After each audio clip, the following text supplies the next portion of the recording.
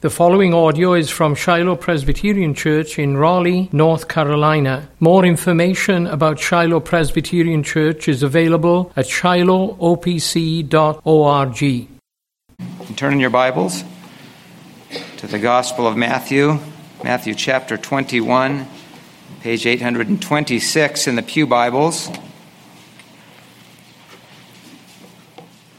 We continue making our way through the Gospel of Matthew, and this morning we consider the first 11 verses of chapter 21. Matthew chapter 21 and verses 1 through 11. So let's worship the Lord together by giving careful attention to this, the public reading of His Word.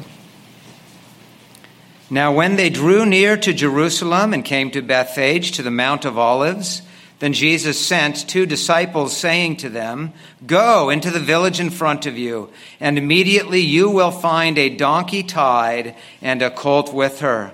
Untie them and bring them to me.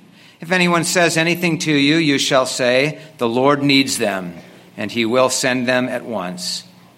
This took place to fulfill what was spoken by the prophet, saying, "Say to the daughter of Zion, behold, your king is coming to you, humble and mounted on a donkey, on a colt, the foal of a beast of burden." The disciples went and did as Jesus had directed them. They brought the donkey and the colt and put on them their cloaks, and He sat on them.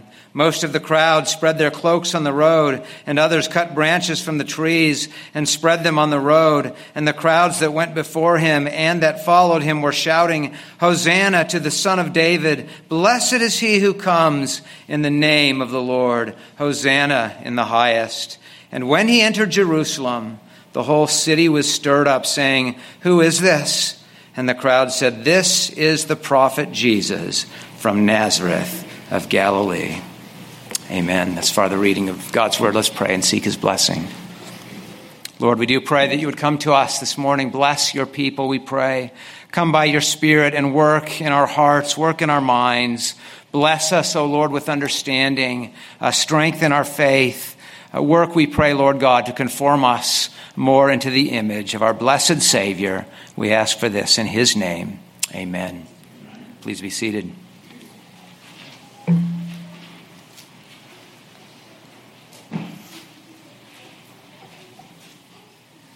Well, the triumphal entry, what a glorious moment, what a high point in the life of Christ. I mean, just think, here He is enjoying this comfortable ride. The vast majority of the people, they were all walking, certainly all of those in His socioeconomic class. But here was Jesus, privileged to be lifted up on the back of a donkey, lifted up amidst their praises. They were praising the Lord God, Hosanna in the highest, and they were hailing Him, Jesus, as King, the Son of David, the Messiah King. Blessed is He who comes in the name of the Lord. And so there was Jesus, right? Just basking in the glory, loving every moment of it, right? It wasn't quite like that. Yes, He was obviously delighting in seeing that the Lord was fulfilling His plans to establish His kingdom and His king. But these were people who had no idea what was about to happen, how that even as they were shouting His praises, their actions were part of what would help serve to bring about His death sentence. They were working towards the unimaginable sufferings which Jesus was about to face. This event, often referred to as the triumphal entry, might better be called the triumphal approach, because the triumphal part was really as He was approaching the city. That's when He was being hailed as king. When He actually enters into the city, there's quite a change. This is not a city which will joyfully receive Him as king. The city, we see, is actually stirred up. And this begins a section in which Jesus will be confronted by and challenged by the religious leaders who will lead the people in rejecting Him and even crucifying Him. But even so, our text shows that clearly Jesus is the Messianic King. In fact, one kind of significant transition here is that it's no longer being kept a secret. What a change from what we saw back in chapter 16, verse 20, when the apostles first confessed Him to be the Christ, and He strictly charged them that they tell no one that He was the Christ. Now, by God's design, and as we see by Christ's intentional actions in this text and in the following text, here he's being publicly proclaimed as the Messiah, the King. But again, the publicity is what will help lead to his suffering. And yet he was willing so to come, willing to come as the humble King. Just think on that in verse 5. Behold, your King is coming to you humble. Note that well this morning, Christian. That's our message this morning. Jesus has come as your humble King. We think about that, even the fact that it's in the fulfillment of Scripture, and he comes humbly, and yet he comes humbly as King. I want us to think about the Scripture fulfillment. I want to think about the glory, kingship. I want to think about the humility. Those are our 3 points this morning. First, we'll note that he comes fulfilling Scripture. Secondly, that he comes humbly. And then lastly, that he comes to claim his throne. So consider first, he comes to fulfill Scripture. He comes in fulfillment of God's promise. Children, I want you to think back, those of you who attended the VBS program, which is a few weeks back now, right? Remember, among all the wonderful songs we learned that week, we sung that one song about faith. It was on Hebrews, based on Hebrews chapter 11, verse 6. We sung that without faith it is impossible to please God, because he who comes to God must believe that he is and that he rewards those who seek him, as it says in Hebrews. And we sung that with faith all things are possible, and we sung that God will do everything. God will do everything that he says he will do. Just think about that this morning. You know, God is not like you are, not like I am. We often say we'll do something and then we fail to do it. We fail to keep our promise. God is not like us. He's a God who makes promises, and he keeps every promise that he makes. He fulfills his word. You and I, not only do we fail to fulfill our word, but we fail to live our lives believing that he will fulfill his word. At least we're not so good at believing with such strong faith all of the time. But we can be grateful this morning that we have in Jesus a Savior who was faithful, a Savior who lived his life believing that God would be faithful, living with certain conviction that God's word is absolutely true. His life was a living testimony of that truth. And Matthew's gospel is a gospel which reminds us of that in such a wonderful way, with its emphasis on how again and again the events of the life of Jesus served to fulfill exactly what God had promised. We've seen that recurring, what's sometimes called the fulfillment formula in Matthew.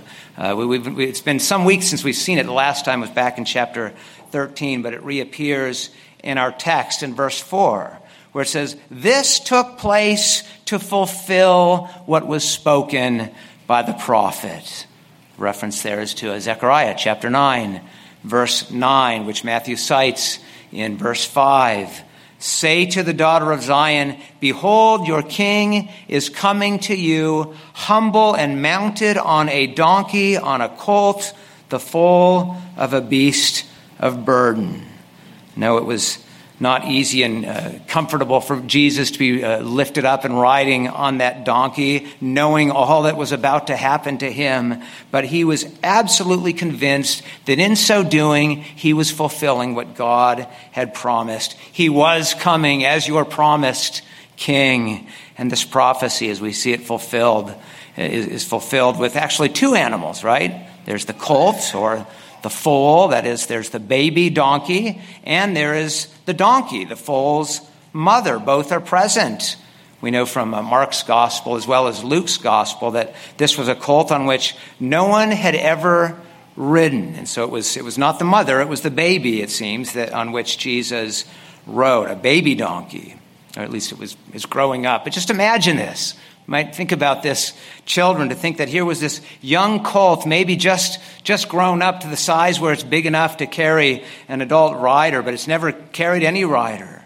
Could this little donkey have ever experienced what would be its first experience carrying on its back a rider, to think that it would be carrying on its back him who is the promised Messiah, the one who himself would carry the nations on his shoulders, the one who himself would be king of all the nations. Of course, the animal couldn't imagine that, because animals aren't able to think with that kind of awareness. What a scary experience. Some suggest that probably the reason the mother was brought along was to help this young animal amidst the terror. Just imagine the shouting crowds, what this must have been like. But why did this happen? Because God promised this would happen. No nervousness or unruliness on the part of this donkey would be able to stop, would be able to thwart God's promises, God's word from being fulfilled and come to pass. And this would happen in fulfillment of prophecy, hundreds of years old. In fact, the prophecy of Zechariah points back even hundreds of years before that, back to Genesis chapter 49, back to the time when Jacob was blessing his sons, and he was speaking of what would happen to them in the future. Even the patriarchs were prophets, weren't they?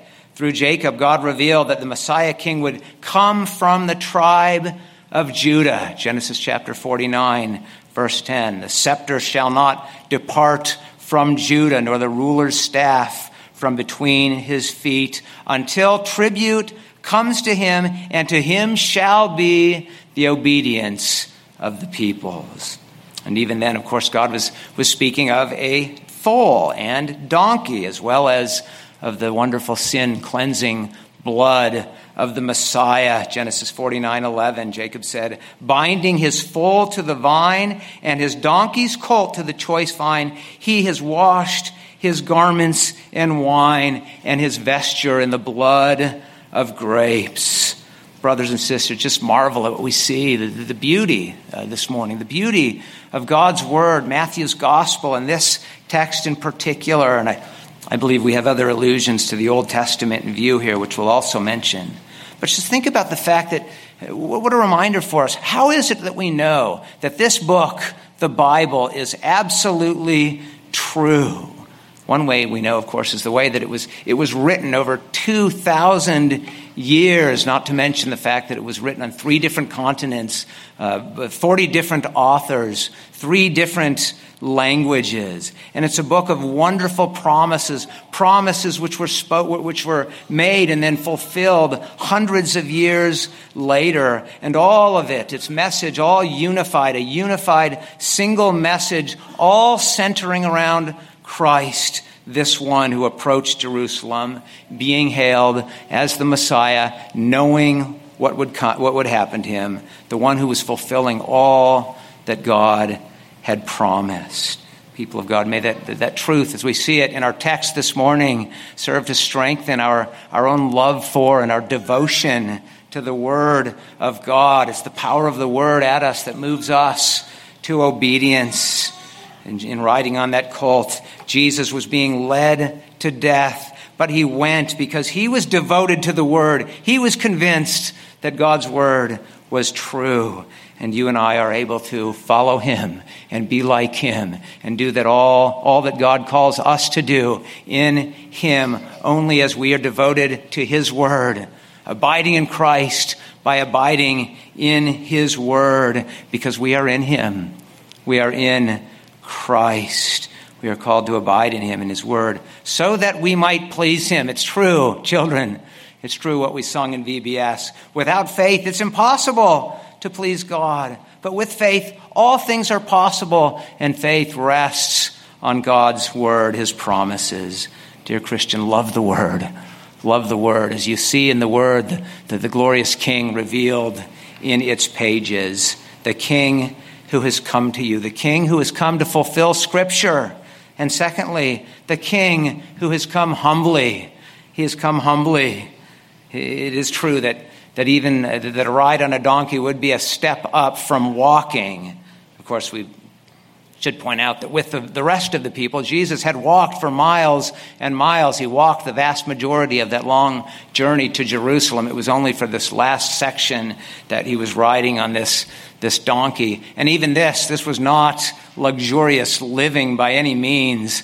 I remember when I preached on the triumphal entry back in Africa to the people in Karamoja, and I had them think about what it was like when the president of Uganda, as he occasionally would, when he would come into Karamoja, and everyone knew that he would come in with a great caravan of expensive vehicles, or he might even be flown in a helicopter. And I said, can you imagine if you saw him, a man riding down the road on a bicycle, and it was told, hey, there's the president, he's coming. Well, that would be unthinkable. Everyone knew that would never happen. That would be amazing humility. Well, this was a far greater act of humility. And in this context, in Matthew, we might think about what the people would have expected with this language of being hailed as a triumphant king. Think about a king coming back from a great military victory. He certainly wouldn't be riding on a donkey, much less the foal of a donkey. No, he'd be in a chariot, or maybe riding on a horse in the standard military mount. So this was in every way quite extraordinary. Now, it does have a biblical precedent. I might remember when Solomon, the first son of David king, when he became king, David worked to have it revealed to everyone that he was David's chosen king to replace him as king. He had him ride on his mule, 1 Kings chapter 1. So that's another biblical connection. The Jews clearly would have understood in these actions of Jesus a claim upon the messianic throne. He was claiming to be the Messiah, the son of David. But he was one who came humbly. Some suggest that the Zechariah prophecy is also an allusion to another event. Remember the time when David returned to Jerusalem as the king after the rebellion of his son Absalom. Remember in that context, David was not coming in self-exalting glory, rejoicing. No, he was broken over the fact that his son had been king. And so he was certainly coming in great humility, though he was coming as a victorious king. His side had won, and yet he was coming humbly, and he came in peace. Jesus likewise came peacefully. In those days, sometimes a leader would if he was riding into war, he would ride a horse. But if he was coming in peace, he would ride a donkey.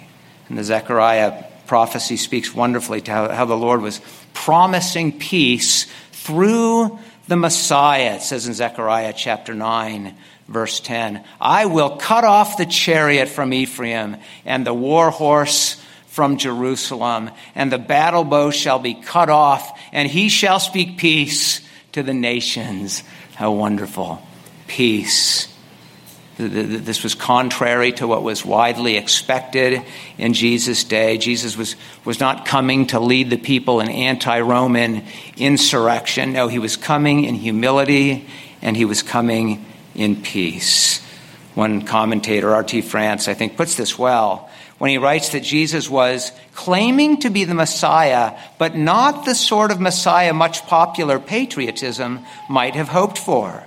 He writes, Zechariah's vision prepares the reader well for a kingship which will be established without violence and indeed through submitting to the will of his enemies, so that his ultimate triumph will come only when he is vindicated and saved from death by the power of God. And we say amen. Praise God to that. That's the good news of the gospel. The king will come in humble submission. He'll be given into the hands of his enemies. Ultimately, he will come in perfect submission to the will of his God. Obedience all the way to death, even the death on the cross. And the Lord will raise him up as the everlasting King of glory. There's one point that France also makes, which I think is worth noting in this regard, speaking of submitting to the will of his enemies. We might recall that in some ways, Galileans were regarded as enemies by the people of Judea, at least in terms of the way they looked down on them with disdain. There was rivalry, tribal rivalry among or within Israel. We've made this point in the sermon series before on Matthew, the way that the Jews of Judea looked down on those from Galilee. This is all part of the wonderful humility of the Christ. To think that God became, in Jesus, became true man, and not only any man, he became part of the lowly Jews who were so looked down on within the Roman Empire, and not only the Jews, but he became the lowliest of the Jews. Jesus became a Galilean. We're well reminded by verse 11 of our text that Matthew's gospel is the gospel of Jesus of Nazareth of Galilee. Think about those words which we see there in verse 11. This is the prophet Jesus from Nazareth of Galilee. So those are words which would not have necessarily have encouraged a warm reception by those in Jerusalem. In preaching on this event, preachers sometimes make what's perhaps a mistake, or at least sort of an overstatement of the case, and I've even done this myself. We tend to compare the crowd in this text, the triumphal entry, with the crowd at the crucifixion, and we assume that it's essentially the very same people, and so we point out, well, people are so fickle. Look, one moment they're hailing Jesus as king, and then the very next moment they're shouting, crucify him. Well, as you look at our text, you note in verse 9 that it's the ones who hailed him as king were the ones who were traveling to Jerusalem with him. We see that it's the crowds that went before him and that followed him. And so these are Galilean pilgrims traveling to Jerusalem for the feast. He's among his disciples, not just the 12, among the greater group, but there was this larger group who were basically all Galileans.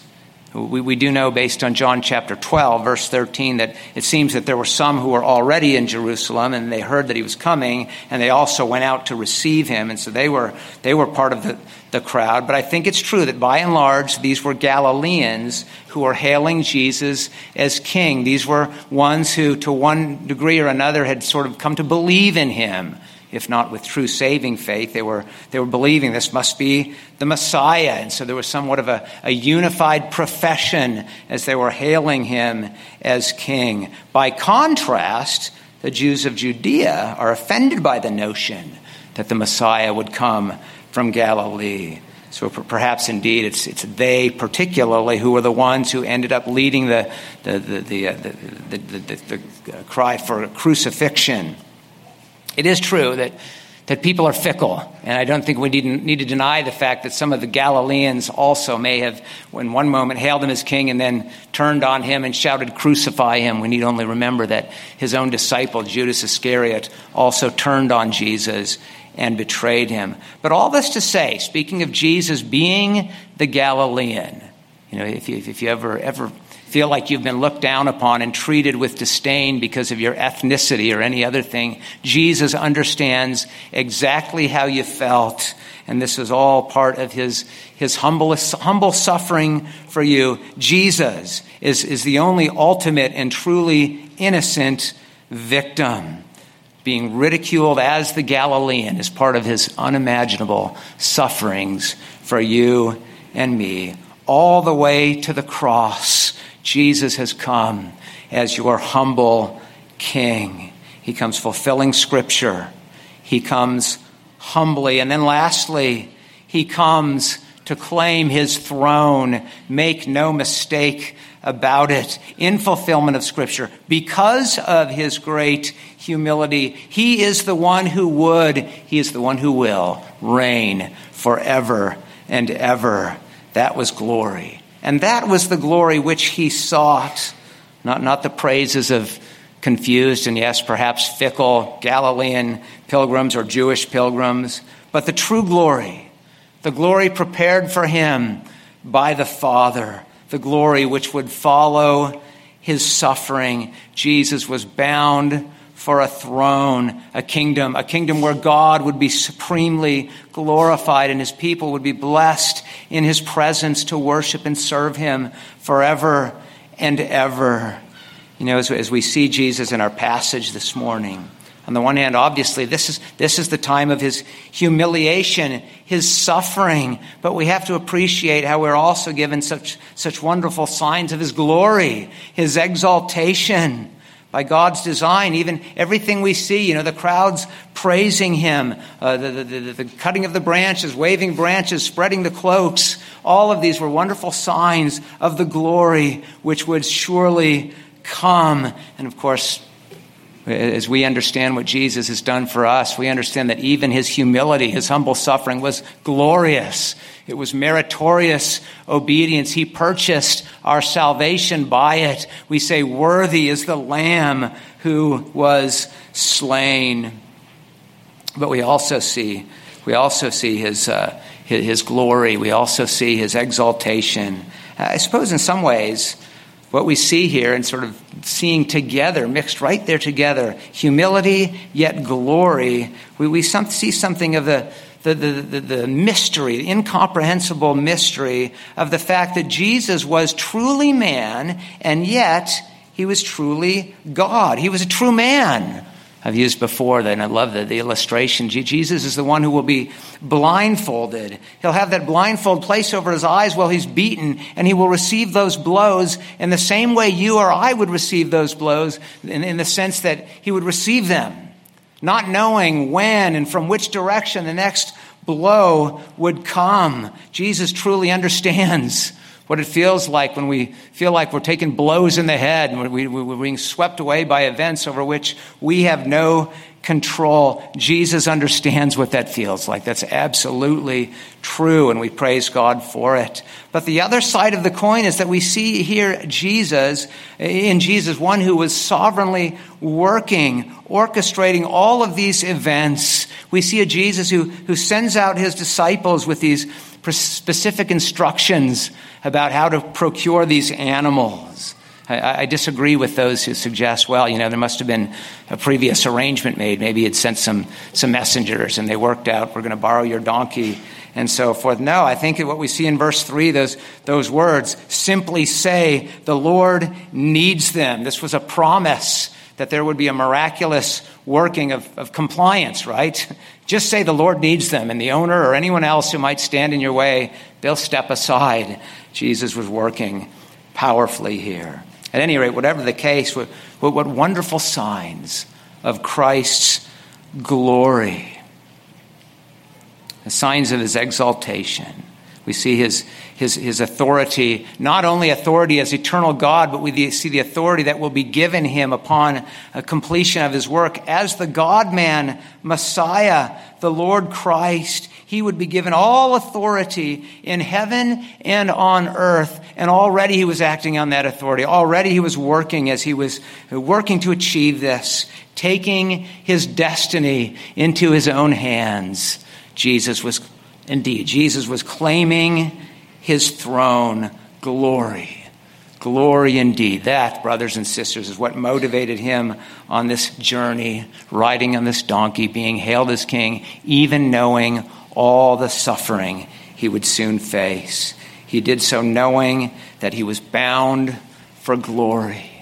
And we know that he's finished his work, and we know that he has been raised from the dead. He has entered into his glory, and we praise God that it was not only for himself, it's his glory, and it's your glory and my glory, the glory that's promised and belongs to all those who are trusting in Jesus. That's why the Apostle Paul could write to the believers what he does in 2 Corinthians. In fact, if you want to see this morning, I invite you to turn your Bibles with me over to 2 Corinthians chapter 2. I want to think on these words in closing this morning. 2 Corinthians chapter 2 and verse 14. I would remind us that the book of 2 Corinthians is a book which shows so extensively the sufferings of the Apostle Paul. More than any other book, we see that particularly in the 11th chapter. But even here, in the immediate context, Paul has been describing the intense anxiety he's felt over the welfare of Titus and over the church in Corinth, where he had sent Titus. Such godly concern was part of his apostolic suffering. And yet look at what he writes here in chapter 2 and verse 14. He writes, "But thanks be to God, who in Christ always leads us in triumphal procession." I don't know whether Paul was thinking about the triumphal entry, but I think it's a connection that is good to make here. He always leads us in triumphal procession, and through us spreads the fragrance of the knowledge of him everywhere. Such a beautiful description of the apostolic ministry, but I think it's a description of how every one of us ought to see our life in Christ Jesus. Consider both parts of that verse. It says, "Thanks be to God." Think on that, indeed. "Thanks be to God, who in Christ always leads us in triumphal procession." Christian, this morning you can know that your humble King has claimed his throne, and he has claimed you, and as you belong to him, you are bound for glory. That's true no matter what you're facing. Your life is not a life of being swept away by events that are random and out of control. No, you belong to Christ, and Christ controls your destiny. Not a hair can fall from your head apart from the will of him, your sovereign Lord. And you know that he is working. He is working to accomplish all the good that God has purposed and planned for you. Even when you're suffering trials, you can know that that is true. Every step that you take is a step upward and onward unto glory in Christ Jesus. So what's the application? Give thanks. We always give thanks. Give thanks to God and rejoice. Paul elsewhere writes, "Rejoice in the Lord always. Again, I will say, rejoice." That this is a call to live by faith. Christian, it's true. Children, it's true. Christians, it's true. Without faith, it's impossible to please God. But with faith, all things are possible. Faith unites us to Christ, and as those who belong to Christ, we have sufficient grace to do all that God has called us to do as we endure all things. Consider the second part of that verse, and what does it say? "And through us spreads the fragrance of the knowledge of him everywhere." As those who are bound for glory, we press on by the grace of Christ, and we do so, we're promised, spreading the fragrance of the knowledge of him. What an encouragement to us in our evangelistic endeavors. We are those called to bear witness of a kingdom which will endure forever and ever, when all of the kingdoms of this world will have been cast down and destroyed and are no more. And yet our kingdom is established not as we take up swords, not as we give ourselves to violence, not as we act in obnoxious or ways that are rude and so forth. No, we come in the humility. We come in the peace of Christ. We clothe ourselves in humility. We give ourselves to love and compassion and kindness. We live lives filled with the Spirit. That's the manner in which God calls us to walk. Since we live by the Spirit, let us keep in step with the Spirit. That's the power of Christ in us. That's the path of humble obedience on which Jesus walked, and that's the path to which he calls us as we belong to him in Christ, in the fulfillment of all that God has promised in him, our humble King, the one who is indeed leading us in triumphal procession. Let us walk, let us follow him, and let us in so doing, by his grace, spread the fragrance of the knowledge of him everywhere we go. May God help us to do it. Let's pray together. Indeed, Lord God, how we bless you that you have been so good, so faithful to your word. You have kept all of your promises. We bless you that you have become our Messiah King in Christ Jesus. Thank you for our Savior. Thank you for his humble suffering.